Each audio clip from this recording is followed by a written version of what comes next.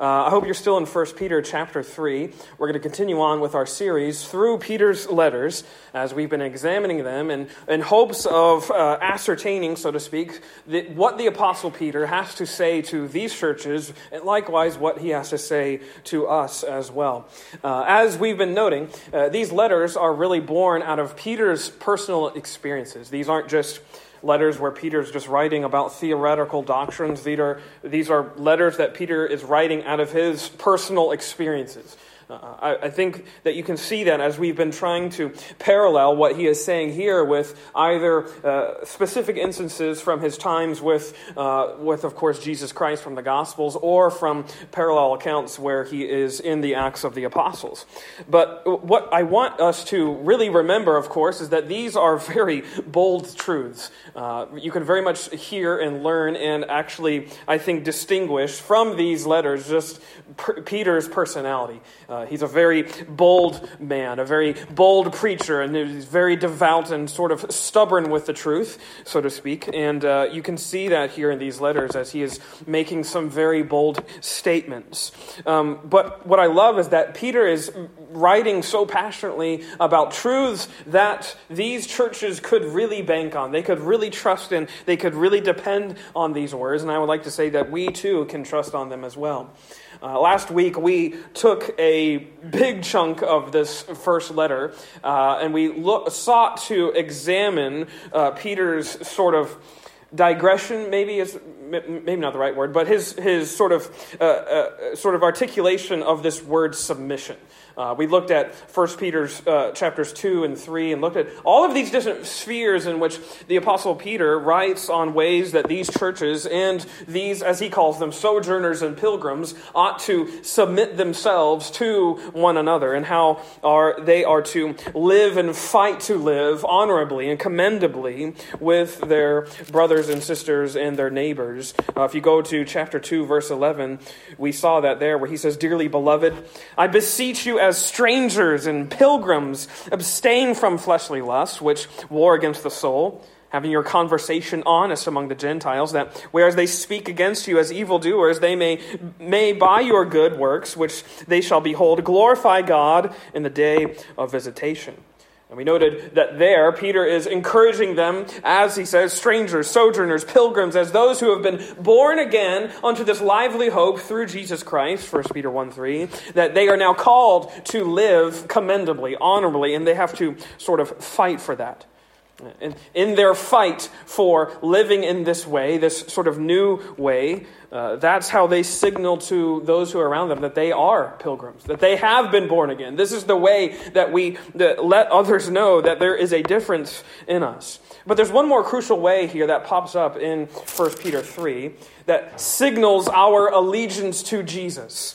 That lets everyone know that this is who we are. This is now our new identity. This is how we sort of signal to others, to those that we are doing life with, to those that are around us, that we are now changed, as we can go back to 1 Peter 1:3, that we have been born again. And it's what he mentions here in these verses, which is the doctrine of baptism. Instead of like we did last week, where we took a large chunk of Scripture and tried to keep it all together, I want to just kind of park on these verses at the end of 1 Peter 3 and just go through the doctrine of baptism, especially as Peter explains it here. These verses 18 through 22, you may or may not know, are the inspiration of much controversy for several centuries. Not only is Peter referencing the doctrine of baptism in verse 21, he says, "The like figure whereunto even baptism doth also now save us," which is an interesting way to put it. Baptism, as you may or may not know, is a divergent doctrine for many different denominations and has been for centuries throughout the history of the church. In fact, if you read church history, it's actually sort of a record of sort of baptismal conflict over how to do it, how to carry it out, how to practice it. What does it mean? What does it symbolize? What is actually happening in the baptism event? You can read countless articles and tracts and books about this controversy that has existed, that has sparked schisms and squabbles and struggles within otherwise faithful and connected church members. But also, interestingly enough, Peter does, baptism with a really interesting picture. If you notice in verse 20, he says, which sometime were disobedient, when once the long-suffering of God waited in the days of Noah, while the ark was a preparing, wherein few, that is, 8 souls, were saved by water. The like figure, whereunto even baptism doth now also save us. There he's making a very strong and bold link between what happened at the flood in Genesis 6 with now what happens with us in baptism. Interesting connection there. And then, if that weren't enough for controversial verses, verse 19 has sparked a lot more controversy too, wherein it seemingly suggests that Jesus preached to imprisoned spirits in hell, as it says, by which also he went and preached unto the spirits in prison. A verse which has led many such preachers and expositors of the word to suggest that Jesus, while he was on the cross, went to hell and preached to imprisoned spirits in hell and preached to them. Which, I don't know if that's true or not. The goals of this sermon is not to resolve every controversy of this section, but I do want to keep all of these things in mind because I think all of them help to explain this baptism event. We're Baptists after all. We should know what baptism is and why we practice it and why it's very important. I would suggest that oftentimes I think the baptism events in our own lives is perhaps something we don't keep as close to our hearts as we should. Something I will suggest even to you that, I'll confess even to you that it's something that I don't often go back to and say, remember my baptism. It's not something that I think about, and I think that that's a shame on me. Because Peter, I think here, is making a very strong statement to say to this church, remember your baptism.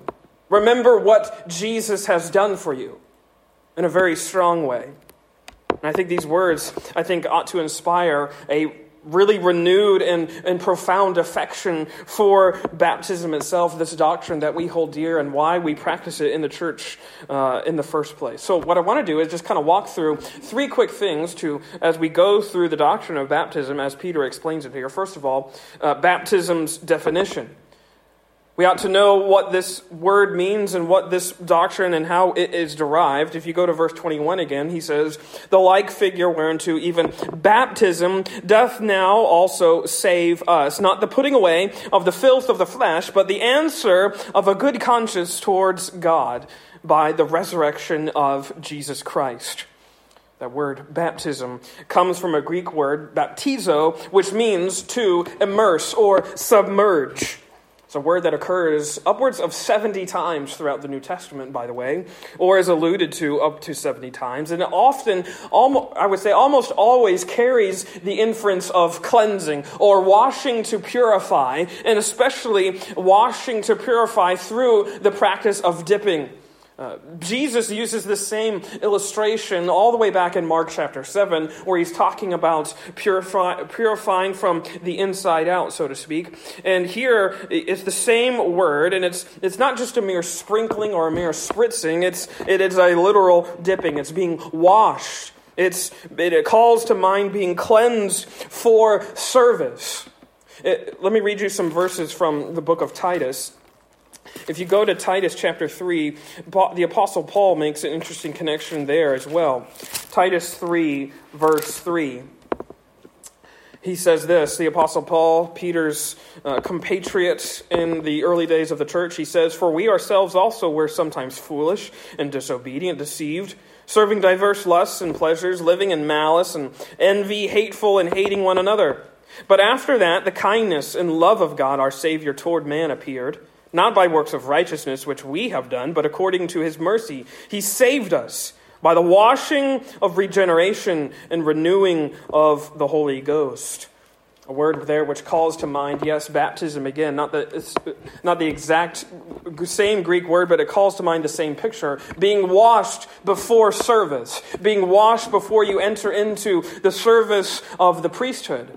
And in fact, that's what he's calling to mind there, Paul is. The priests, before they were to enter into the temple, they would wash their hands in the laver that was outside. And this is what he's calling to mind here, that this is what the Holy Spirit does. He washes and cleanses us from all impurities.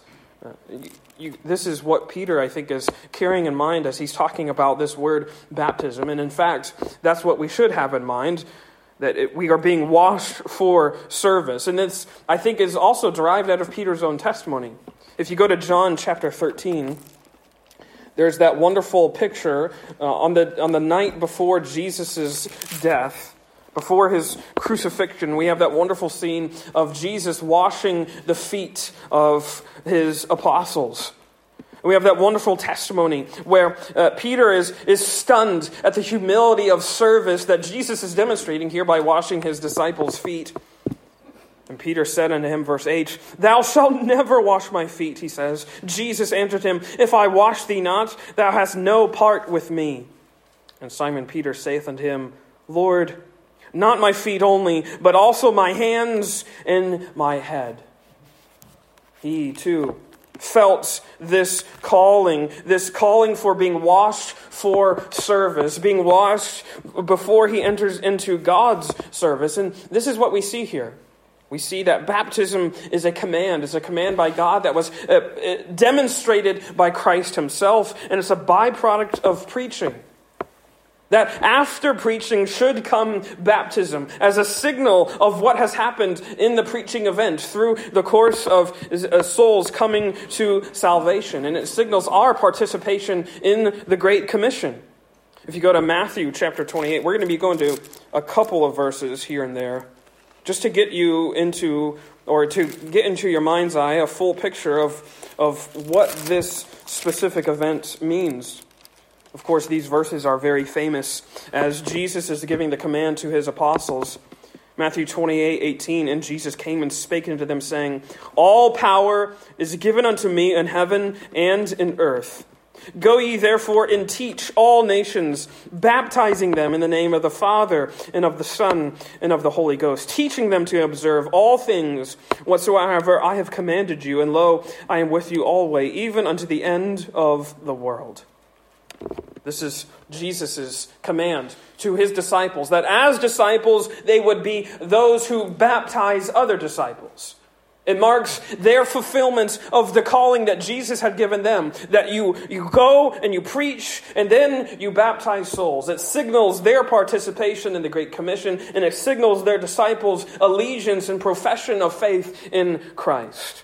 So, the definition of baptism, I would like to say, is just this immersion, this event of dunking a person under the water to signal their allegiance to Jesus. And that's the assumption that we must work with, is that it's this immersion event. It's crucial in our Christian life. I think it's something that we must hold dear and hold close to our faith. But what is it picturing? Why is it so important? What makes it so crucial to our life of faith that we get baptized? If you read throughout the Acts of the Apostles, many times after preaching, it says then they were baptized into the church, thousands of souls. It was something that the apostles held dear. And why is that so? Well, secondly, I want to look at baptism's precedent. Baptism's definition and baptism's precedent. Go with me to verse 18 back in 1 Peter 3.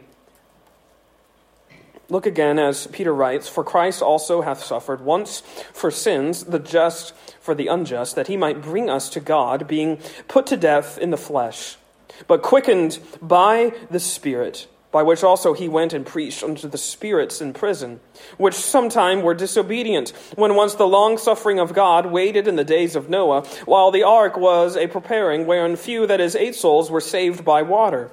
The like figure whereunto even baptism doth now also save us, not the putting away of the filth of the flesh, but the answer of a good conscience towards God, by the resurrection of Jesus Christ." It's crucial to keep in mind that what is happening at baptism is meaning to signal something else. It's meaning to represent and be sort of a memorialization of something else that we hold dear in our faith. It's not just an empty event in that way. It's something that holds a lot of meaning, something that holds a lot of significance.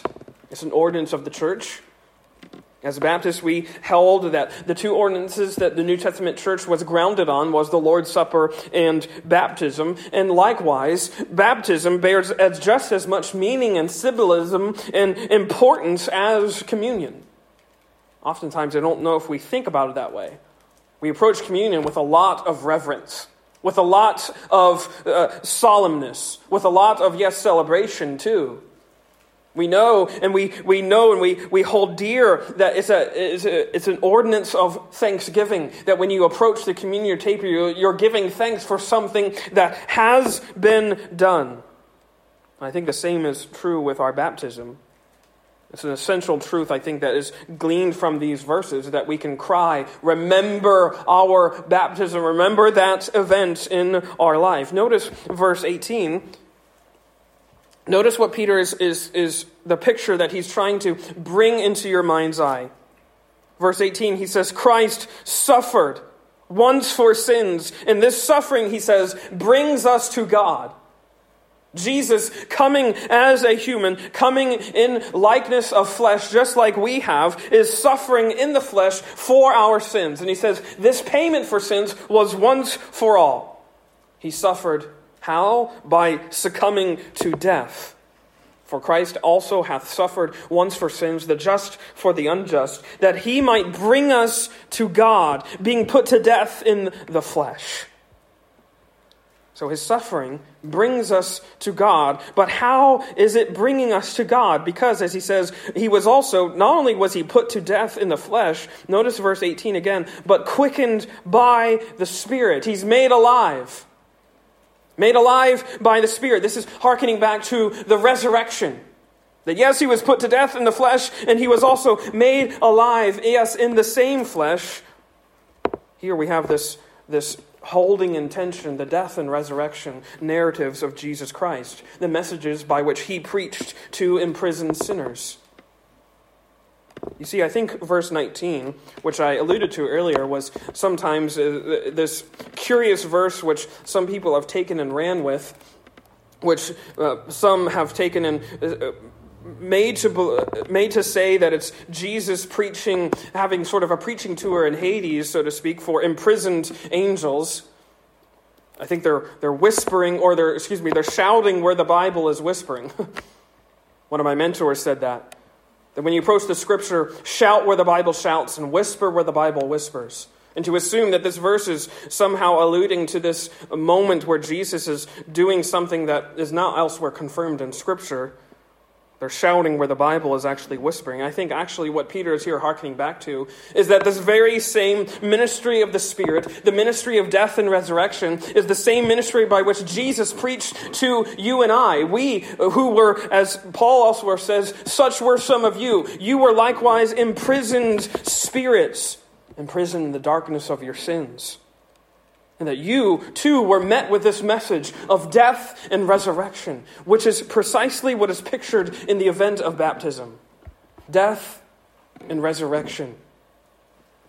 This is Jesus' ministry, and this is what is pictured in this event that we hold dear to our faith in the ordinance of baptism. It's connected to this promise. It's connected to this moment in this ministry of Jesus in the preaching event, but it's also connected to this picture of Noah constructing the ark. Look again at verse 20. Which sometime were disobedient when once the long-suffering of God waited in the days of Noah while the ark was a preparing, wherein few, that is 8 souls, were saved by water. See here, Noah's faithfulness to construct the ark signaled his obedience to God's command. You can read those wonderful chapters back in Genesis where it describes the dismal state of the world that God had created. And God makes a covenant with Noah, saves him and his family through the flood, as it says there, saved by water. And here we have, if you go to those chapters, it's almost like a repeating of the promises that were given to Adam. But Noah signaled his faith in God by his obedience, and such is what baptism does. It signals our allegiance and obedience to Christ Jesus, and such is why he says it's saved by water. Their presence in the ark, going back to Noah, preserves him and his family from the flood, and their survival of the flood evidenced their faith. They survived because they were faithful, because they obeyed God's words. And such is what baptism is made to put into our mind's eye. Faith in Jesus. Faith in Jesus, which preserves us from condemnation. And here is where we get to the precedent of baptism, which I think is what Peter is here wanting to instill, wanting to encourage us with, is that this precedent, it attaches us to the church. This is what baptism does, as he says there, the like figure whereunto even baptism doth also now save us. Not the putting away of the filth of the flesh, but the answer of a good conscience toward God. Baptism is what attaches us to the church, attaches us to the kingdom, just like it did to Noah's family.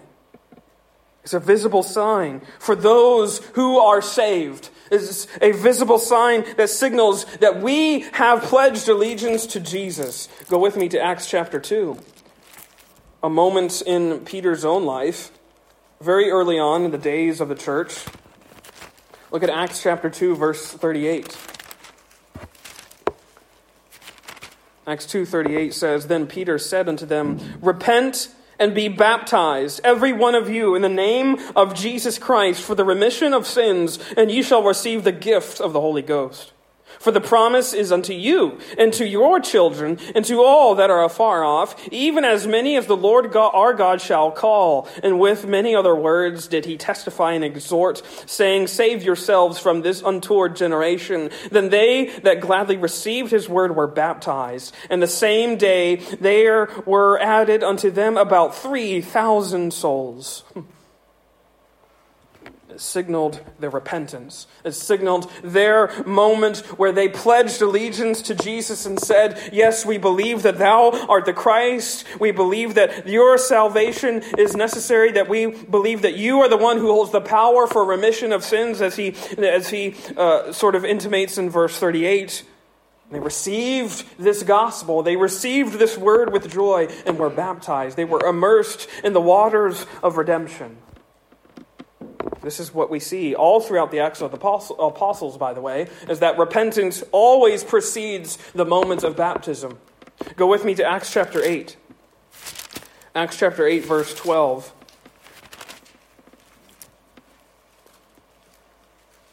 Acts 8:12 says, But when they believed, Philip preaching the things concerning the kingdom of God in the name of Jesus Christ, they were baptized. Notice, after they believed, both men and women, then Simon himself believed also. And when he was baptized, he continued with Philip and wondered, beholding the miracles and signs which were done. Notice also verse 26. We have this wonderful scene where Philip goes and preaches to the Ethiopian eunuch. Go down to verse 32. The place of the scripture which he read was this: He was led as a sheep to the slaughter. And like a lamb dumb before his shearer, so opened he not his mouth. And his humiliation, his judgment was taken away. And who shall declare his generation? For his life is taken from the earth. And the eunuch answered Philip and said, I pray thee, of whom speaketh the prophet this? Of himself, or of some other man? Then Philip opened his mouth and began at the same scripture and preached unto him Jesus. And as they went on their way, they came unto a certain water, and the eunuch said, See, here is water. What doth hinder me to be baptized? And Philip said, If thou believest with all thine heart, thou mayest. And he answered and said, I believe that Jesus Christ is the Son of God. And he commanded the chariot to stand still. And they went down both into the water, both Philip and the eunuch, and he baptized him. All throughout the scripture, we have the preaching of Jesus and the reception of that preaching of Jesus preceding the moment of baptism. It signals salvation by faith, which leads us now to baptism's purpose. baptism's definition and precedent and purpose, because we have to hold, together in tension, that it signals salvation, but it cannot actually save you. Baptism is not an empty sign. It holds a lot of meaning, but it cannot actually saving. There's no saving power in just the function of dunking and immersing someone in water. Or else Philip would have went to the water immediately. No, it was after he showed him Jesus. It was after he showed him who his Savior was. It was Jesus, the Son of God, Jesus of Nazareth. He is the one who has the power of remission of sins. So what then is baptism's purpose? Why get baptized at all? Well, a couple of things. Baptism is a public declaration of faith in Jesus. Philip here was publicly encouraging this eunuch to declare his faith.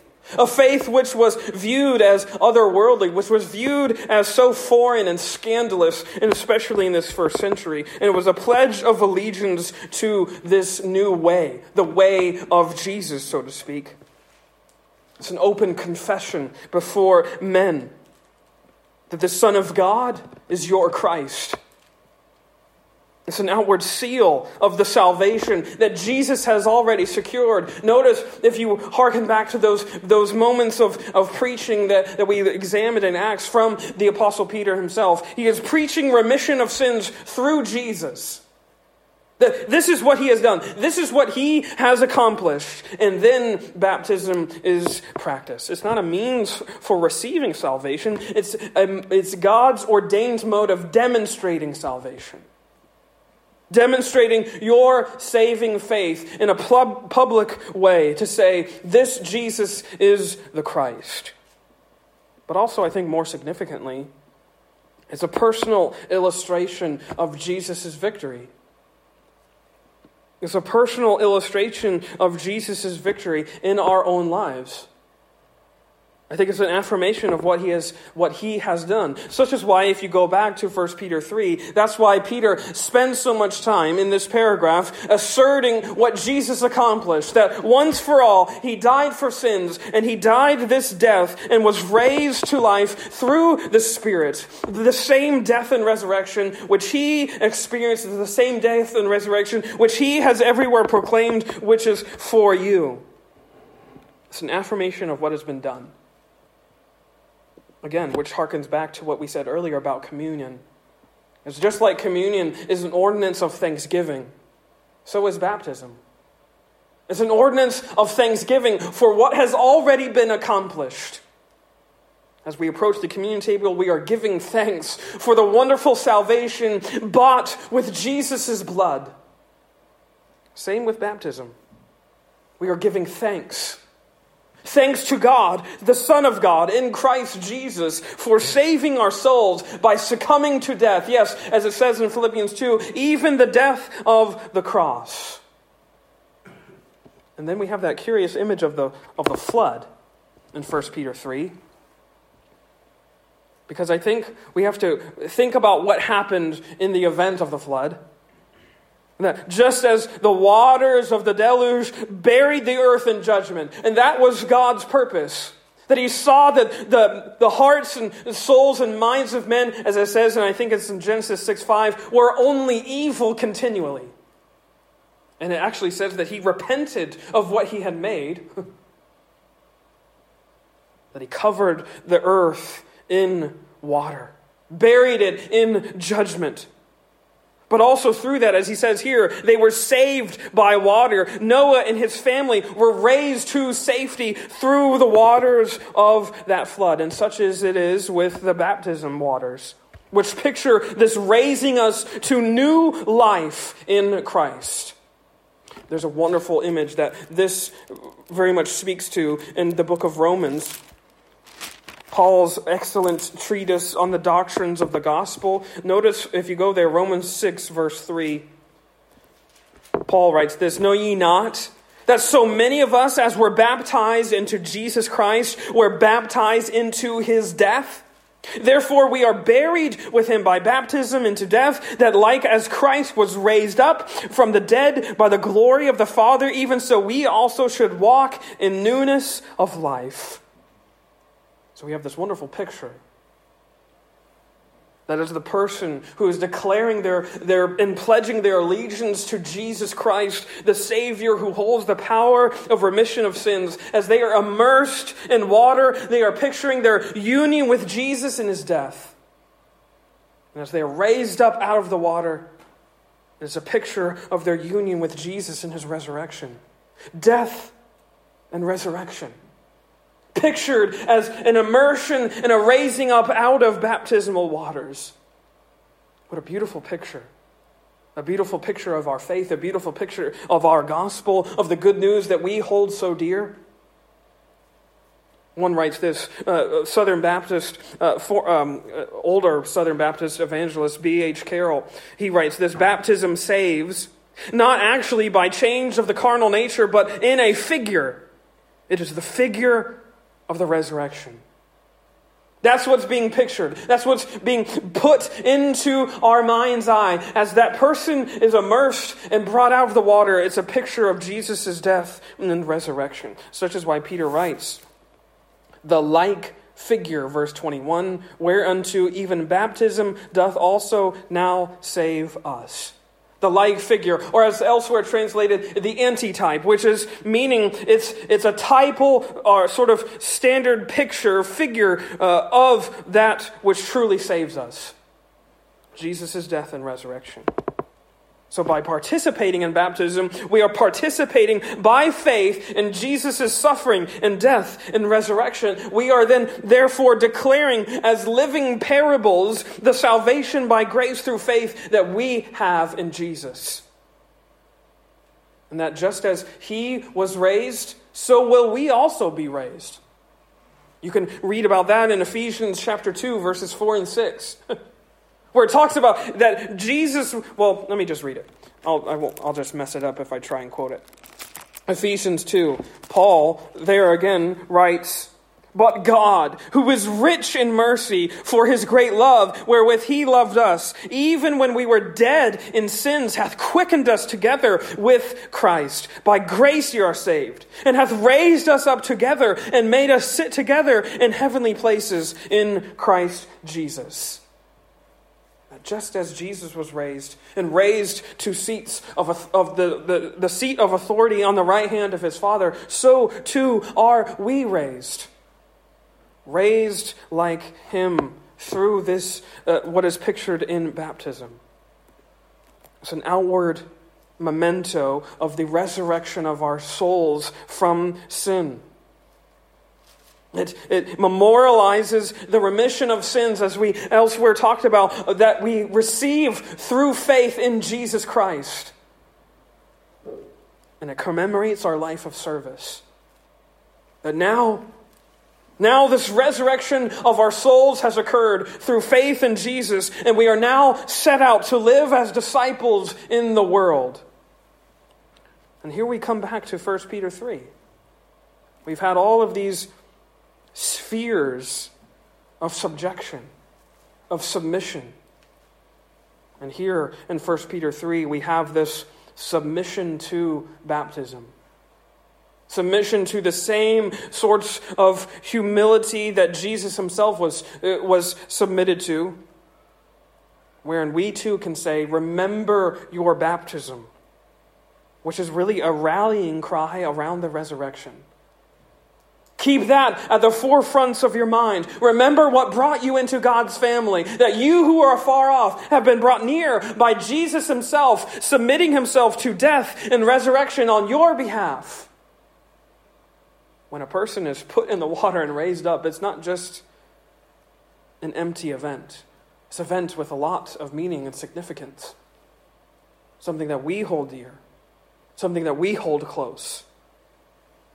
Remember your baptism. Rally around this event which harkens back to Jesus' own death and resurrection.